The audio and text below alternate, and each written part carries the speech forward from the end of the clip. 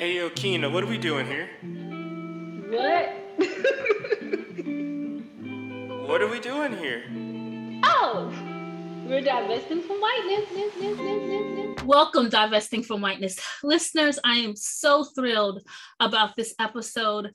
And honestly, I'm excited about this season of Divesting from Whiteness.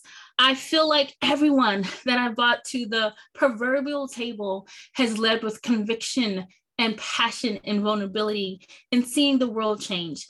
And that is very true about my guest in this episode, my friend Maria. Now, coincidentally, we have a co-star, and if you listen real carefully, you will hear my dog Sammy in the background, the little pitter pit of his feet, and maybe a bark or two. So if you're a dog lover, you'll appreciate it. But I want you to know that this conversation was so important that I didn't want to edit anything out that was golden from Maria's lips to your ears. In this conversation, Maria and I are really able to find humor in what can be some heavy thinking about what white supremacy is, what whiteness is. And I think Maria does such a good job of reflecting about what those things mean to her as someone who is racialized as a white person here in the United States. And so what I appreciate is Maria has a reflection that is so deep and nuanced that I think a lot of white people, and even people who don't identify as white, need to add to their praxis. Moreover, Maria and I do have a conversation about the difference between being a white person and white practicing. And Maria really spent some time thinking about her identity as a white woman and what that means in these larger systems of violence. The last thing I want to do before we start this episode is I want to correct some errors that were made in recording. I incorrectly cite in the People versus Brock Turner court case that the victim is a white person. And I want to amend that to say that Chanel Miller is a Chinese American, and she is also the author of Know My Name, a memoir she created after that trial took place. And the second error I want to correct is that Brock Turner actually spent 6 months in jail and then 3 years with probation. So with that being said, I hope that you can enjoy this episode. I think that it is deeply inspirational. And as always, continue to do good works. See you on the other side of the episode. Once you change your thought pattern, you change your attitude. Once you change your attitude, it changes your behavior pattern. And then you go on into some action. As long as you got a sit-down philosophy, you'll have a sit-down thought pattern. And as long as you think that old sit-down thought, you'll be in some kind of sit-down action. They'll have you sitting in everywhere. Break the chain, break the chain, break the chains. I've been trying to find a way to break the chains. Saying, it be strange, it be strange, it be strange. I've been trying to find a way to make a change. Break the chain, break the chain, break the chains. I've been trying to find a way to break the chains. Saying, it be strange, it be strange, it be strange. I've been trying to find a way to make a change. I did some things, see some things that's the same, so I gotta find a way. All right, y'all. So welcome to the DFW family. It is my honor to introduce you to our residential white person. That's on my business card. Residential white person.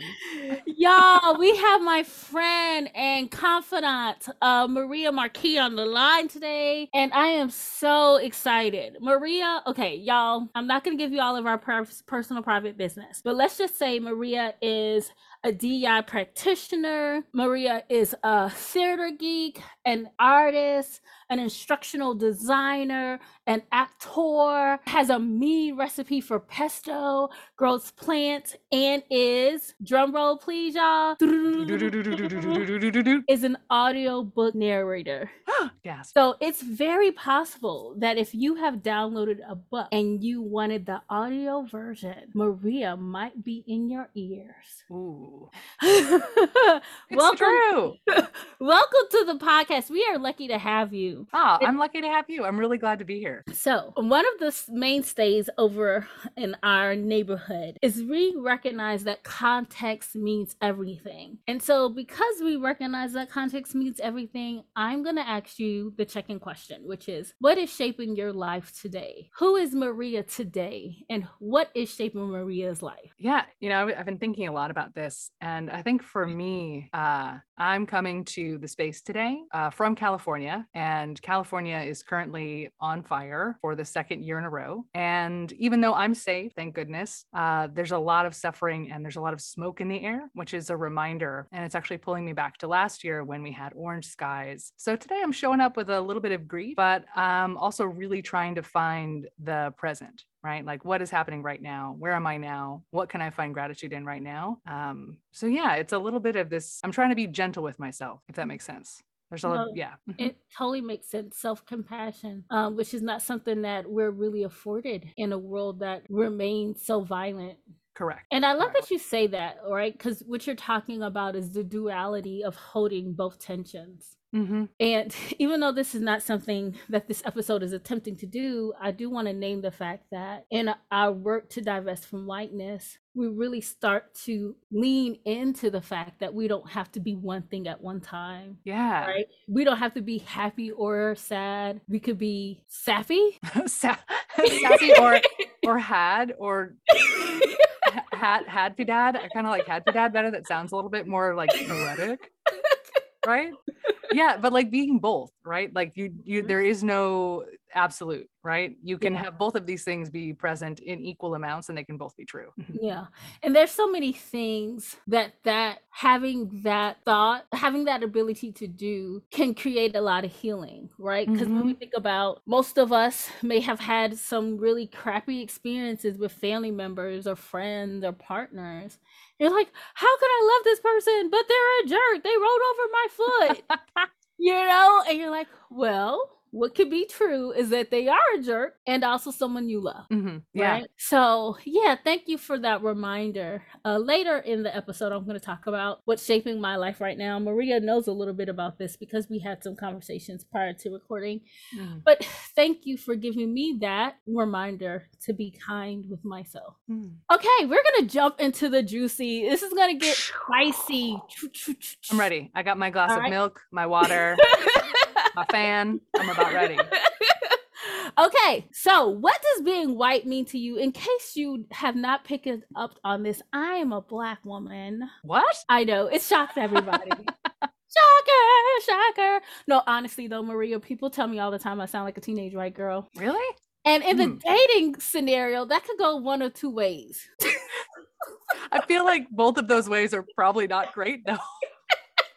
Guys are like, you sound like a 13-year-old white girl. I'm interested. What? Pass. Great. Bye. No, thank you. Gross. I mean, I could start talking like a 13-year-old teenage white girl too, if we wanted to just do the whole thing in this kind of voice. That's fine. Yeah, and it's not fair to 13-year-old teenage white girls because they are struggling right now to figure out TikTok. Okay. I mad props because I'm old now and I have faith in their abilities and I look forward to being corrected and educated. All right. But I am a Black woman and this series and the platform deals with kind of my reconciliation with these systems, with my own processes and strategies in divesting from whiteness. And that's why I created the platform. And I think it's important for people of all kind of different backgrounds and of identities to think through these things. And so I also think that it's important that my audience know that I'm having a conversation with you, someone who identifies as white. So we're starting with that question. I just want Yeah. people to know I wouldn't just ask like a random person, what does being white mean to you? Although I'm having like a beautiful picture in my head, and I kind of love it. Like that's the starting question for all of my guests. What does being white mean to you? Yeah, I mean, for me, being white means that the world was made for my comfort and my benefit. And it was built so well that it's built in a way that I was also not supposed to notice that. Wow. And thinking about it's almost like, you know, a wall has been made and there you can't see the cracks between the bricks. Like it's so well constructed to look like one solid thing. And no, there's nothing here.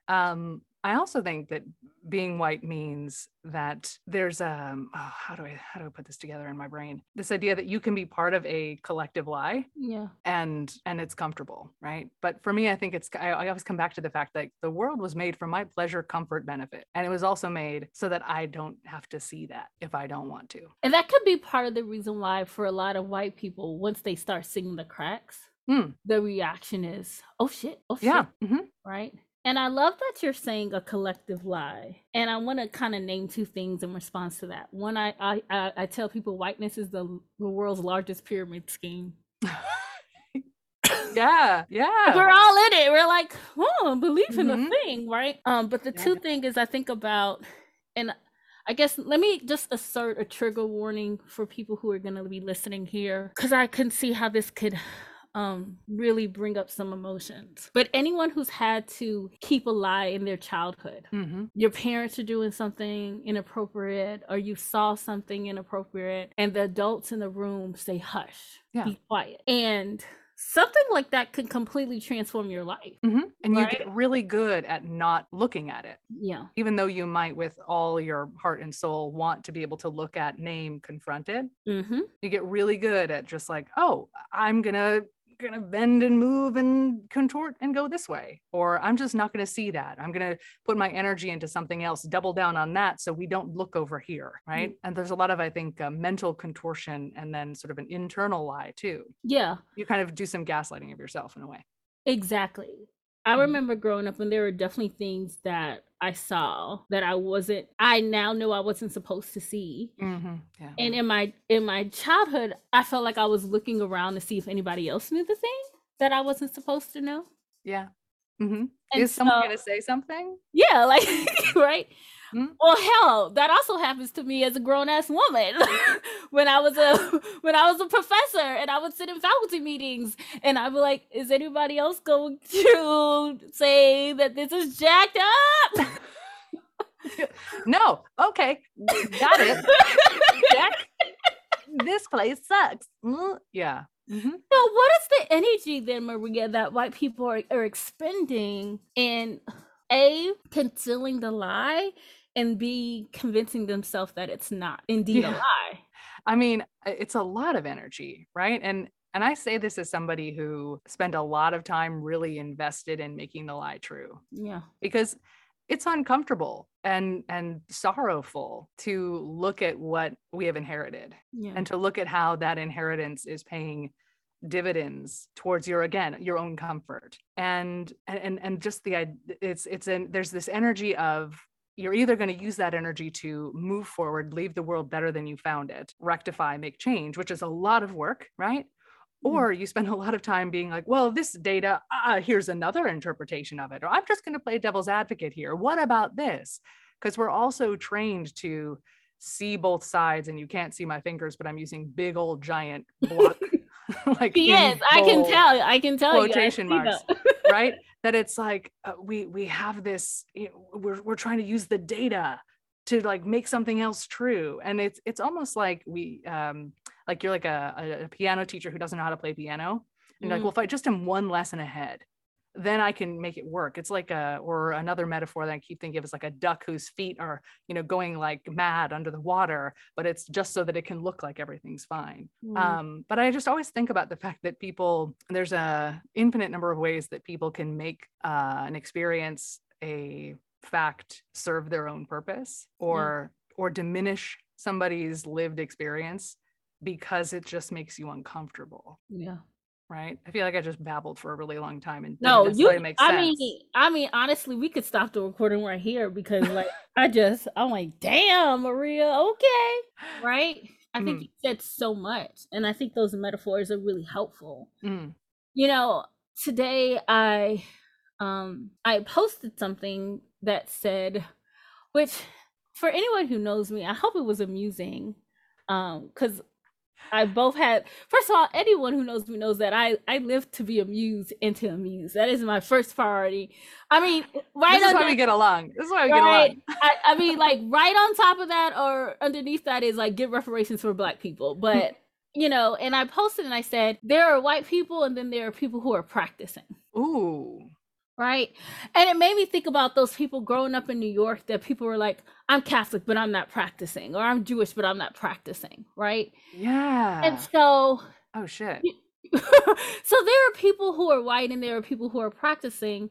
And the way that I'm like dividing that up, right, is that there are people who are like, look, I'm a white person. I have skin that is light and blah, blah, blah. And so I'm white. Okay. But then there are the people who are practicing. And so those are the people who are actively practicing white supremacy. Those are the people who are actively practicing whiteness, that are doing things to keep the hierarchy, that are doing things to make sure that other racial groups or ethnicities are seen as less than, right? Yeah. And so, I mean, for you, when you think about those terms, whiteness, white supremacy, like how do you understand them? How do you relate to them? Yeah. Like if you were telling that to a 6-year-old, hey, little Tommy, let me explain to you. Totally. First of all, I love this idea of like there are white people and then there are people who are practicing white people. I think then there's also white people who just go to whiteness on Christmas and Easter. Right? Right? Where it's like, oh, you know what? In general, I'm here living my accomplice life, but like when that one, like I really need to leverage my privilege here in this moment, right? Wait, I need to stop laughing so people can hear what you said. Maria, say it again. Oh my gosh, y'all, that was so great. Do it again, Maria. Do it again. So when you were talking about there are white people and then there are practicing white people, there's also the white people that just go to whiteness, you know, Christmas and Easter. And by that, I mean, in general, I'm going to be living my accomplice life. I'm going to be being my DEI practitioner. I'm going to be speaking up. But like, ooh, every once in a while, though, I got to use that privilege because it feels good. Or like, ooh, it's hard without my privilege being here. Maybe I can lean on it. Right. I mean, my kids deserve to go to the best school. Yeah. I just want to live in a nice neighborhood. Yeah. I'll just talk to that person I know so that, right. Because it's tempting, right? It's like that siren song, because who doesn't want to be comfortable, right? And I'm going to go back because I want you to really answer this question, but I am going to insert an example here, because there's a difference between going to whiteness for comfort or even elevation of one's comfort versus survival. Right. So I officially stopped subscribing in 2016. I marked that as my year. My name is Keena. I'm a recovering whiteness person. I've been clean for 4 years now. Sometimes sometimes I relapse, but most often than not, Maria, I relapse because something has to be done. Yep. So for example, a few months back, my car insurance company accused me of like sending bad checks or something. It was it's a whole bunch of tomfoolery. Okay. So I kept asking, I got my very can I speak to the manager? Can I speak to the manager? And I got to the top of all the managers. And very early on, he must have saw my name with lots of syllables. And it was like, you're writing bad checks, Joaquina, blah, blah, blah. And just very white guy with me. And so I was like, okay, I got 2 options here. I can be set it off version of myself, but I also need car insurance and I don't have all time a day for this. So there's a part of me that says, how Black am I going to have to get? But then there's a part of me that says, how white am I going to have to get? And that day I decided to use whiteness. And I But not only did I use whiteness, I actually used whiteness, and then I subscribed to the patriarchy because I got super dumb and super white at the same time. Oh, so you got super white womany then? Yes. Mm-hmm. Sir, I just don't even know. And I got super southern. So I mean, I did the trifecta. Wow. Okay? Yeah, I hit them where, ooh. Get it. I was like, sir, I just don't even know how to write checks. I don't even know what happened here. And I know you know all the things. But what was funny, do you know how quick his demeanor changed? Oh, I bet, like, immediately. Immediately. And Yep. before it was all over, Miss Sweet, I went into the system myself. I fixed this, that, blah, blah, blah. And after I got off the phone with him, I was at my mom's house. I was like, I feel so dirty. Yeah. I've been trying to stay clean for so long. But it worked. Ugh. Yeah. But it worked. Mm-hmm. Yep. And so to the point where, like you're saying about people who are seasonally using whiteness, most of the time that is for comfort. Yeah. I have to use that shit. Black and brown people have to use that shit to survive. Yes. Mm-hmm. So I wanted to speak to that moment, but I want us to go back to that question. You know what I'm saying about how you relate to those three things? Yes. So they're whiteness, white supremacy. Yes. Yeah. Mm-hmm. So, and I would say it has changed.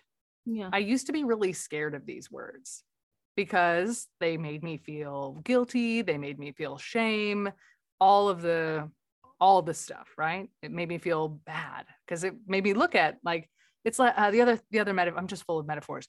It's like when you're in a club and it's like great and the music is awesome and you're like dancing and you feel amazing. You're like, yes, yes, yes. And then it's like they turn on the lights and you're like, oh shit.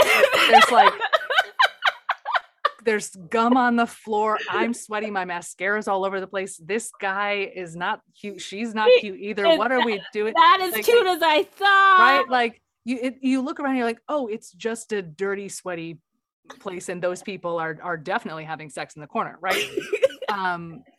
And so, looking at it, you don't want to because it's uncomfortable. And it's like, well, now that you know this, what are you going to do about it? You're now called and accountable to do something.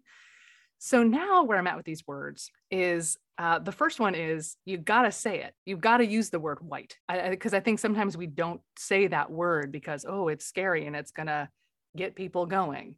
But really naming it. What's happening right now is this white person has this privilege, or white allows me to have a carte blanche. I can do whatever I want and I don't have to be worried about it. Whiteness, capital W, and I like that you use the capital W, that to me is the system that was built for my comfort, benefit, protection, and I'm using that in gross italic quotes. And then white supremacy is just the sad fact of our world. Yeah. That this is the value system that has made the world as it is today. That there are certain things that me, in the body that I was born into, I never have to think about, I never have to worry about, things that I can try, risks that are safer for me to take, and I can deploy my identity in ways that afford me benefit. Yeah. So I'm not sure kind of how that lands, but that's kind of where I'm at right now, where it's like, this is not a concept, this is a reality.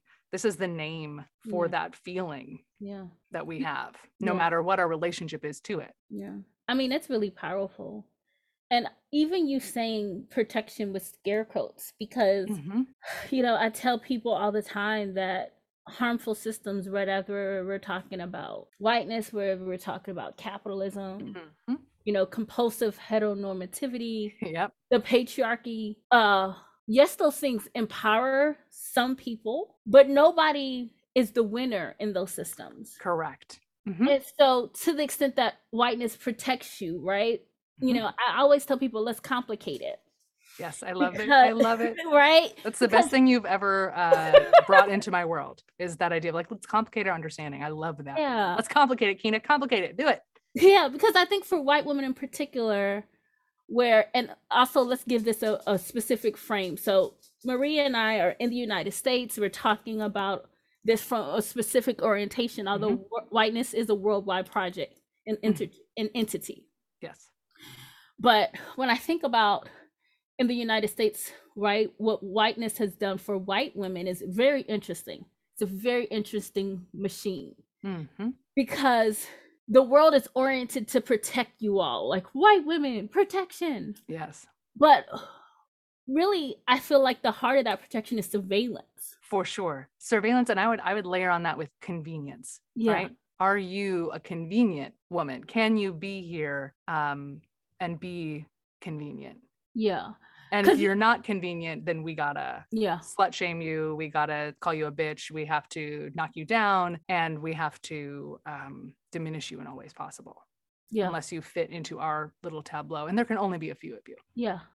And two moments that really, I think, provide the data to lift this up is when we talk about Brock Turner, who is found guilty of sexual assault and violence.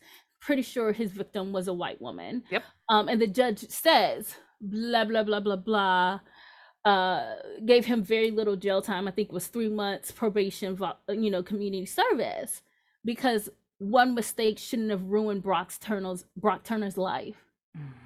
Right. But that act of violence certainly had a tremendous impact on his victim. And then we also think of something like, gosh, forgive me, you all, for messing this up, but I think her name was Christina. You remember the Supreme Court judge that Donald Trump? Blasey Ford is her last name. Yes, yes. Brett Kavanaugh is that piece of trash's name. Yes. That piece of trash's name. And whiteness didn't protect her in that moment, right? Like, she is having to defend her choices, her agency. I mean, it was horrible to watch that. And my heart still goes out to what a brave moment that was for her, right? To speak truth to power.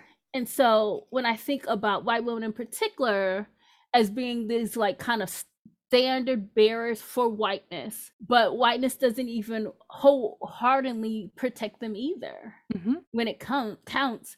And then the second group I think about, and Maria, you and I have had a lot of conversations about this, is like rural white people, working class white people, that whiteness has never protected, and it still isn't. Yeah, and weaponizes then the class structure to then reinforce the racial lie, right? Yeah. And so sometimes I want to say to white people, don't do it for me, do it for you.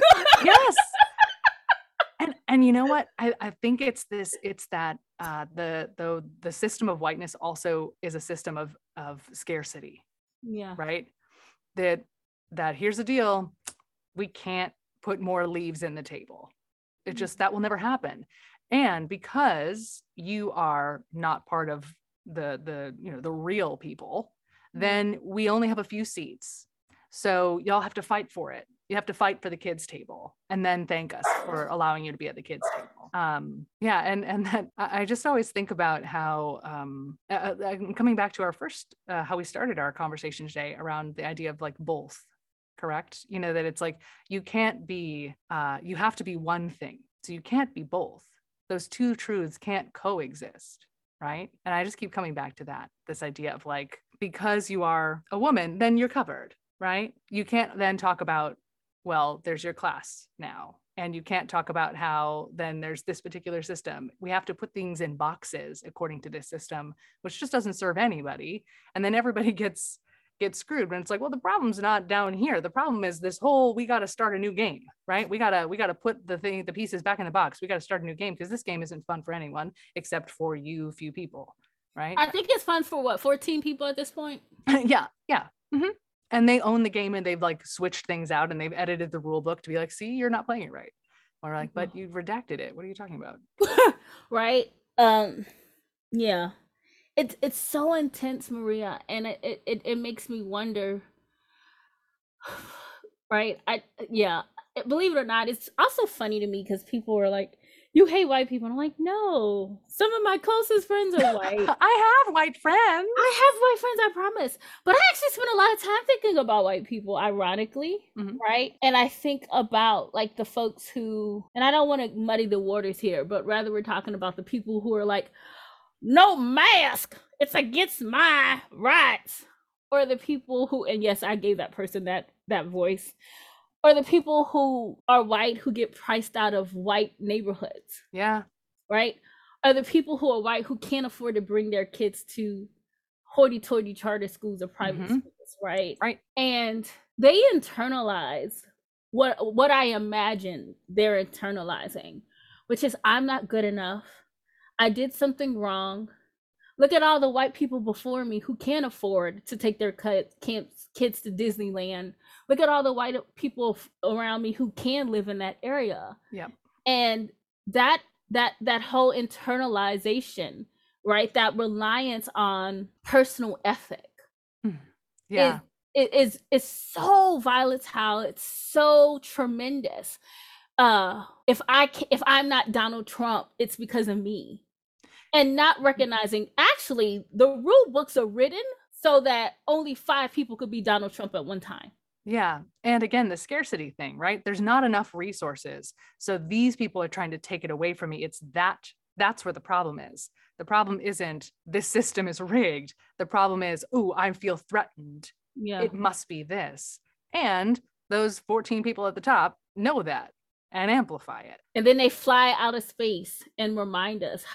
I know, but he has such a cute little cowboy hat. Little baby got to live his dream. I just can't. We're gonna go. I don't know what future generations will say about our now. I hope they critique the shit out of it, right? I'm here for the dissertation for every day All of of it. 2020, every day of 2021. There's a dissertation for every single day. I'm here for it. I hope. Well, it's not going to be the next generation, because this generation, they're hooked on TikTok, so it won't be them. I'm here for the TikTok dissertations. Give it to me. Let's do it. You know, like those 14 guys, and, you know, somebody send Jeff Bezos for me. I don't care. But the tremendous cruelty that they measure out. Yeah.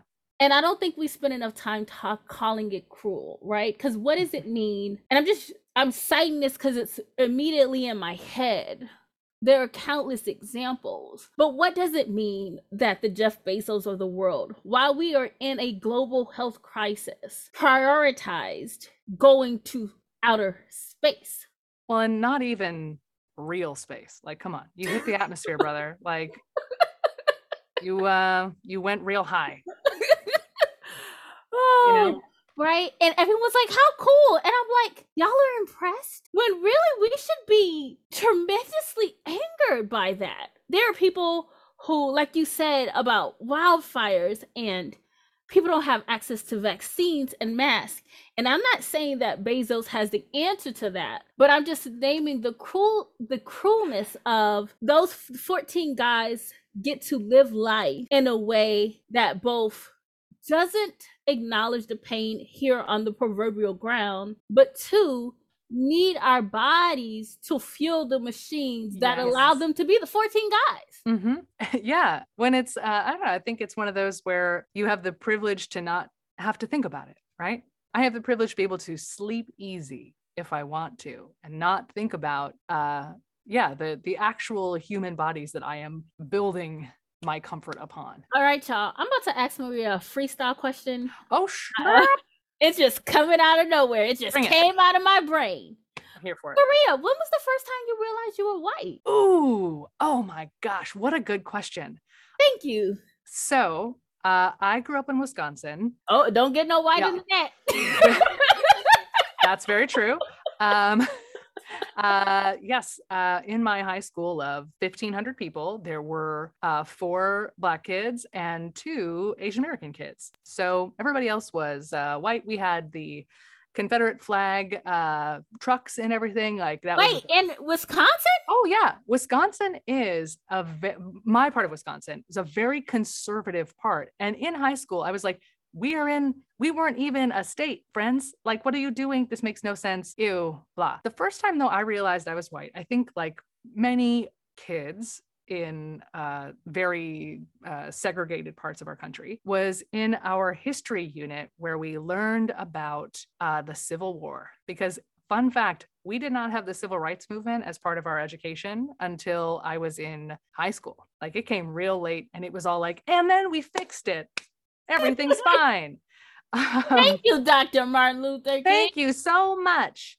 Yes, I appreciate you. But in the Civil War, when we were learning about that, that's when we started sort of talking about the whole shenanigans there, but in a very surface way, right? It was like the South was bad, the North was good. We fought Abraham Lincoln. But when you're a kid and you start learning that, you can't help but feel like, wait, I'm white. I would have been fine. But I was in the North, so it wasn't a problem, right? So it's very, very diminished. But like that, we were talking about, we don't want to name what's happening. Yeah. That's also when I first developed that tactic of, well, we just don't look at it.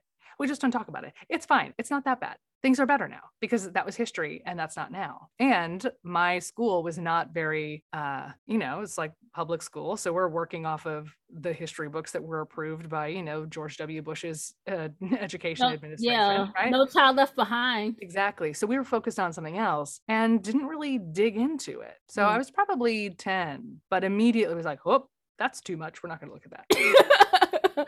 Right? Because it's done now, right? We're done now. Yeah. And then so much of, I remember, I can't even, at this point, I wish I could have gotten dollars from all the kids that I had to tell were white. And let me just use this as a public service announcement. Parents of white children, it is not fair that you do not prepare them for the knowledge of what their whiteness is. Right? Mm-hmm. I feel like I was the conduit for a lot of my white students finding out that they were both racialized and had racialized experiences. Uh-huh. And I think that was a tremendous burden for me and them. Yeah. Because the way I see it, Maria, the shit that's heavy, that counts. You shouldn't learn that from a stranger. You know what I'm saying? Like, you also shouldn't learn it late, right?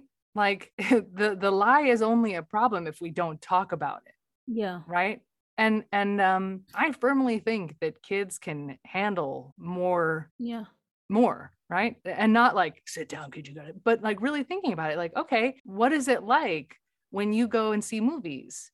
Do all the kids look like you in the movie? Are you the hero? Who's not the hero? Exactly. Let's think about it. Okay. And also, there's ways to talk about what is happening and helping children be able to approach that, not in a, oh, I'm just been thrown into the deep end of the pool and I don't know how to swim, but like, let's actually start wading in. Let's figure it out. Right. And that's, I don't know, blah, blah, blah. I agree. Yeah. One of my favorite stories was a student, let's call him John. And, we had done, usually I cross these lectures depending on the classes, but I usually give it at least a week. I try not to rush the conversation. Mm-hmm. And so we were ending the whole unit on race or whatever, and John raises his hand. So he's like, so what you're telling me is that when my great-great-grandfather came here, he wasn't a white guy. Correct. Exactly, John. He was not. Okay, so then you're saying that he came here and then became white so that he could survive. Also correct. Correct. And then you're also saying that in order to be white, he had to not be all those other things that he was before. Correct. Correct. Mm-hmm. And I grew up in New York, and I can remember second grade hearing about Ellis Island, and my teacher was an Italian-American woman. Mm-hmm. And the way she talked about Ellis Island, such a place of hope and triumph. And people came from the old country and they came to the United States and they signed their new names and they were able to live free, liberty, Statue of Liberty shook their hand. Mm-hmm. But it wasn't until maybe a year or so ago that I saw one of those Ancestry commercials and they were bringing up Ellis Island or something. And I thought, wow, that is a place of grief. Yeah. My mom had a nail, like a manicurist that she would go to because she liked having, cool nails and everything. Who doesn't? Yeah. And her manicurist's last name was Buongiorno, which is in Italian is hello, good morning. And she realized, she's like, wait a minute, I actually don't know where my family is from or what their name is, because at Ellis Island, the person was like, what's your name? And they're like, oh, Buongiorno, it's good to, like, I'm going to greet you because I'm saying hello. And they're like, great, your name's Buongiorno. That's who you are now. Like Ellis Island is, you get your name based on clerical errors and what is convenient and what can be spelled. And then, maybe you decide I can't be who I am. I better start covering right away. And, that's Ellis Island. It's true. It's not just like yes, and now we're here. This is how we deal with people and make them fit. Yeah.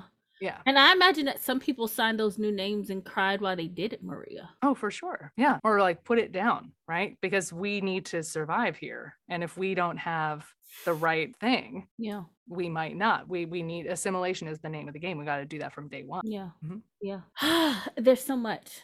What do you think that white people have taught other white people about being white? Yeah. I think it's like, it's not your fault. You're not a bad person. It's okay. Don't feel bad. It's that's all in the past, right? I think it's a lot of just like coddling, right? Then I think about the next level, and I think about what are we taught about how we can advocate for ourselves, right? If I am in a job that I'm not enjoying, I have been trained that I can go anywhere that I want, and I can ask for more of what I need. I can share very direct feedback about what's going wrong. That is, I have been taught that you can be bold. You have to advocate for yourself. You can do it. Just speak up and you'll be fine. And the thing is that 95% of the time, because of the body I was born into, that is true. Now, in this case, no one is telling me because you're a white woman and you're already seen as not threatening. So if you just come in and you ask, people are going to see you as bold, right? They're not using the W word, but that's certainly true, right? Because not everybody, given again the identities they hold, is going to be able to do that in a safe way without being seen as like labeled as a problem, a drama queen, not collaborative, rude, right? And much more unsavory words as well. But I think a lot of it is, it's either the coddling of it's not your fault, it's okay, or the coded behavior of being able to move freely, speak freely, as that's what's normal. And then if people can't do that, well, they're just, if they could just learn how to speak up for themselves, then it would be different, but they don't. It's on them to be able to bring it in. Does that make sense what I'm saying? I feel like I just kind of it was like a fresh thought that it wasn't fully baked. But it's fine. I mean, both of all, white people will understand you. Calling all white people. No, neighborhood residential white lady on the phone. Caller number 1. What do you want to ask Maria? Hello, long time listener, first time crier. But I think there's certain behaviors that are labeled as the way things are and how things should be. Right. For your example, talking to the car insurance person, right? Yeah. Me, it'd be like, oh, if that person's not helping you, find the person who can. Yeah. That's how it works. Yeah. How come that's hard for you? That's just how it works. That always works for me, right? Yeah. That I think a lot of the behavior that we have is coded as professional, being an advocate for yourself, doing the right thing, common go-getter, common decency. Yeah, all of that shit, I think is much of it is that coded, this is how it works for white people. Well, how come it's not working for you? Yeah. I'm not white, but this is something else I think white people tell other white people. You can tell me if I'm wrong. I'll tell you if we talk about it at the white people social club. At the pumpkin spice latte conference. Oh, it's actually at Whole Foods. Okay, y'all season had it coming up. You know what I'm saying? It's the high holy days of the pumpkin spice season. Oh, I'm getting ready for my pilgrimage to Trader Joe's. Look, don't you talk about Trader Joe's. I am a fan. I have just gotten with Trader Joe's. Ironically, I thought it was not a space that I could be in. So there's that. Okay. Shout out to Trader Joe's if you need a sponsor. Hey. Hit your girl up. I could be the face of Trader Joe's. You should be the face of Trader Joe's. I should be the face of Trader Joe's. I'll call up Joe right now and be like, hey, how are you? Okay, this is what I think white people tell other white people. Oh my gosh. So, I was reading Robin DiAngelo's book, and I now get all the things about racism, and she's so correct. Thank you, Robin. And I'm gonna create, my own platform, and I, too, am gonna, be a warrior for racism, and everyone's gonna love it, and all my Black friends are gonna be so, so happy and seen. I think that you're onto something. And what I would complicate that with is I think that there's this myth that there is a playbook, right? That if you say these words and if you donate your money to these places, then you can be done and that you can get it. And you'll be a good one. And that it's your place right? It is my place to like that. I think there's this like need for action, right? And there is a need for action, but like action where I am the starring role in the center, right? Mm-mm. And that it's like, I get it, you know, and I'm here, I'm listening, I'm learning, I'm in progress, right? And that there's like, if I just read these books and say these words, then I get it. And the thing is like, you're just never going to get it. Because you never can get it because you don't have that lived experience. And while empathy can get you to a place of, close to understanding, you're never going to get it on a biological, like deep level. And nor is that your right or your place, right? Yeah. But even to the extent that white people can get racism and xenophobia and anti-blackness, you don't get it and then get a starring role. Yeah, you're not getting your merit badge. Nobody's here passing out capes. Nobody's here saying, great, oh, have you gotten your white fragility badge? Have you gotten your Ibram X. Kendi badge? Have you gotten your Bell Hooks badge? Like, no. You get it and then you get back in the grind. You get it and you go back to the PTA, or you get it and then you go back into your school board. You get what I'm saying? You don't get it and then write a book. Yeah, what are you going to do about it? And I think that there's like this need to be loud when it's like, no, it's like you gotta show up and do the unglamorous hard shit. Yeah. Which is talking, speaking up at your local PTA, being like, hey, we really need to re-examine how we're teaching our children and use the power for good there, right? Yeah, because people who get it, white people who get it, then want to get it and get sexy with it. Yeah, no, it's not. This is like missionary shit on the regular. Like, yeah, we're not here to. We're not here. I just got it. And you know what? It's both meanings of that word, right? But yeah, it's like that it needs to be sexy and beautiful. And like, I got to hashtag and I got to take pictures of myself. Look at this. And I have to speak about it. It's my place. But it's like, no, it's about moving over. Yep. And about talking to your white friends about their nonsense. Yeah. Right. Yeah. It's about having some serious conversations with your partner. Like, damn, we might have to pull Johnny out of this racist ass school. Yep. Right. I did a workshop and I kid you not, Maria, I wish I could have like recorded that moment in time. First of all, white people don't ask people questions you're not wanting the answer for. So there's that part.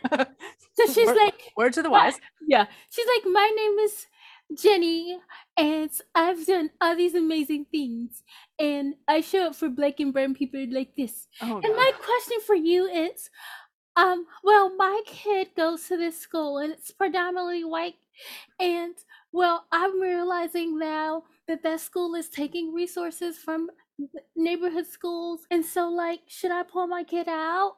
Yeah. But her face, Maria. Oh, I bet it's like, oh no, but didn't you hear the part where I told you about how I'm showing up and I just need you to make it okay for me to look away? I was like, no ma'am, that's not what I'm here to do. Sorry. I'm sorry, can't do it. Yeah. Can't do it. No, and so that's the sexy part. The sexy part is getting in the grind. The sexy part is getting in the ditch. The sexy part is getting your hands dirty, not showing up getting manicures so you can be on a photo shoot. Yes. Yep. Sorry, you don't need an audience. You don't need an audience. In fact, you don't deserve an audience either, right? Like, no, you should be able to do the stuff without your class. And here's the deal. Like, I'm saying these things right now. I still struggle with this. Yeah. I want my cookie. I want my merit badges. I want people to know. I want my pat on the head. You want old black ladies to say, "Oh, Maria, your show is nice." Oh my God. Yeah. You want somebody grandma to be like, come on over for Sunday dinner, child. Yeah, and there is a deep like a hunger for that recognition. And I realize it's because, again, the world has been created to give me recognition for the stupidest shit. Yeah. Right. It feels like a birthright. So like there's that little animal that wants that little cookie. I want the cookie. Tell me I'm a good person. I want it. Clap for me. Right. But then being able to be like, no, you can't. That is beside the point. Right. I want to call Tyler Perry and ask him to make a Medea movie, like Medea meets, Jenny at Trader Joe's. Oh my God, Medea goes to Trader Joe's. Excuse me, Medea, do you know, is this sustainable? Because I consider myself a global citizen and I am really thinking about my carbon footprint. Also, I just want you to know that I think that you are such an inspiration, and I just want you to know that. And I just really, it's really sad. Can I get cast in this movie? Can you please get cast in the movie? I have tears, y'all. Oh my gosh. We can create a YouTube series. We totally can. Oh, but we don't need more of my voice. Fuck that. We don't. I'll sit down. I'll just regale people at dinner parties with that. I'll add it to my tight tie. Okay, last question. Yeah. What does divesting from whiteness mean to you? Oh, yeah. Okay. Then what it means to me is this is the work of the rest of your life, is to notice what's filling up your bank account. And I mean that both literally and figuratively, and making the hard choices to say no to that easy cash, right? And also to not get everything that you want. And that's hard. And that's hard for many reasons. It's hard for us US people because we're taught that we deserve all the things. Yeah. And if we work hard enough, we'll get it. Mm-hmm. But that's how white people talk to each other too. That's another coded white person message. Yeah. What's shaping me today? So I live in South Louisiana and there's a hurricane afoot. And I have to prepare to evacuate. And this upcoming Monday, is August 29th, is I forget what anniversary of Hurricane Katrina, but Hurricane Katrina landed in New Orleans on August 29th, 2005. And today I'm thinking about what would it mean to have to negotiate something like this? That is hard enough as is, but what would it have meant to negotiate it with, like I wrote in my phone, Maria, not only do I have to live through racial terror every day, but I have to withstand climate. Yeah. And I'm trying to find the best way to say this because I don't want to sound like a dick. Because like I said, lots of people are going to have to evacuate who are all types of racial ethnic backgrounds. You know what I'm saying? But like, what would it look like to like navigate the problems of life without the heaviness of anti-Blackness? That's what I'm thinking about. What would it look like to just have a bad day like white people do? Without the additional burdens of all the things I have to regularly survive. Yeah. That's what is shaping me today. So you have been all of the things I wanted and more. Oh, happy to show up. And yeah, I just feel really grateful to, number one, spend time with you because I love every minute of it. And number two, these questions really got me thinking about how to verbalize and name stuff. And I feel like naming things, as you have so wonderfully modeled for me, is the beginning of the work. And yeah, this was just a really deeply moving way to spend an hour. And also I laughed a lot with you, which was great. I know all the impromptu. I also want to say this too. So white people do need each other in this journey to divest from whiteness, but they don't need each other to be fancy and show up in sequence. They need each other in the grind, in the hard shit. And one of the things I encourage in my Patreon, because I have a Patreon community on my platform, is white people, we don't need you to write a book about this stuff, and we don't need you to create a platform about this, but what you can do is support each other. Because from my friends who are white who start this process, it's incredibly lonely is what I hear. And you lose friends, and sometimes you lose intimacy with family as you divest from whiteness. And I just want to interject that that's how white people can show up in this space, is actually show up to hold each other accountable and to provide that kind of emotional support. Because it's been my experience, Maria, that when white people get quote unquote woke and they can't talk to their family and friends, they want to come to me with their emotional stuff. And I can't sustain that. You shouldn't have to. So Maria, if a white person listens to this episode and they get all the feels, I don't want them calling me. Yeah, I don't want them calling you either. Yeah, so is there a way that white people could reach out to you? Hello, white people. Residential white person here. As your residential white person, the first thing that I would recommend for white people who are struggling is to sit with that and not have to do anything with it. just sit with it, listen to it, see what comes up for you. Because sometimes we go to other people to process because it's too hard for us to look at it directly. So like, look at your shit, see what's there, and not have to make a paper about it or get an A+ on it or turn it into something that you have fully understood, but really sit in quiet with that for a while. Then if you ever want to find me on the internet, right, you can find me, let's see, I'm actually not a super social person on the internet. I actually have really try and have boundaries with it. But you can find me for my own practice at coachingbymaria.com. That's me. And you can find my audiobooks on storiesbymaria.com. So depending on if you want corporate me or artsy me, that's where you can go. I'm on LinkedIn, which I guess is like not cool. I don't think it's cool. I mean, maybe if they put the TikToks on it. I know, but you're not going to get that from me. You're just going to get like, Yeah. Here's the thing. I am not a poster, but you can find me there. I'm trying to get off Facebook because I don't like what it does to me or the world. So like, let's leave that alone. Yeah. But definitely, reach out to me via my websites. I've got contact forms. I'm happy to talk there. But I really just encourage folks. Sometimes that urge to go to someone else is actually a way of getting away from or avoiding actually dealing with the shit. So like, spend some time with it and listen to it. It'll be interesting to see what comes up. Yeah. Thank you. You have been so gracious. So, all right, y'all. This is Maria signing out. Continue to support the podcast, do all the things, like, share, favorite, and continue to do good things. What Kina said. Thanks for listening to the Divesting from Whiteness podcast created by my friend Kina Reed. Kina is a diversity, equity, and inclusion consultant and educator. She's also the curator behind the Divesting from Whiteness podcast and platform, as well as the Anti-Blackness Reader platform. Divesting from Whiteness was created to start a dialogue that gives folks tools to divest from whiteness and white supremacy culture.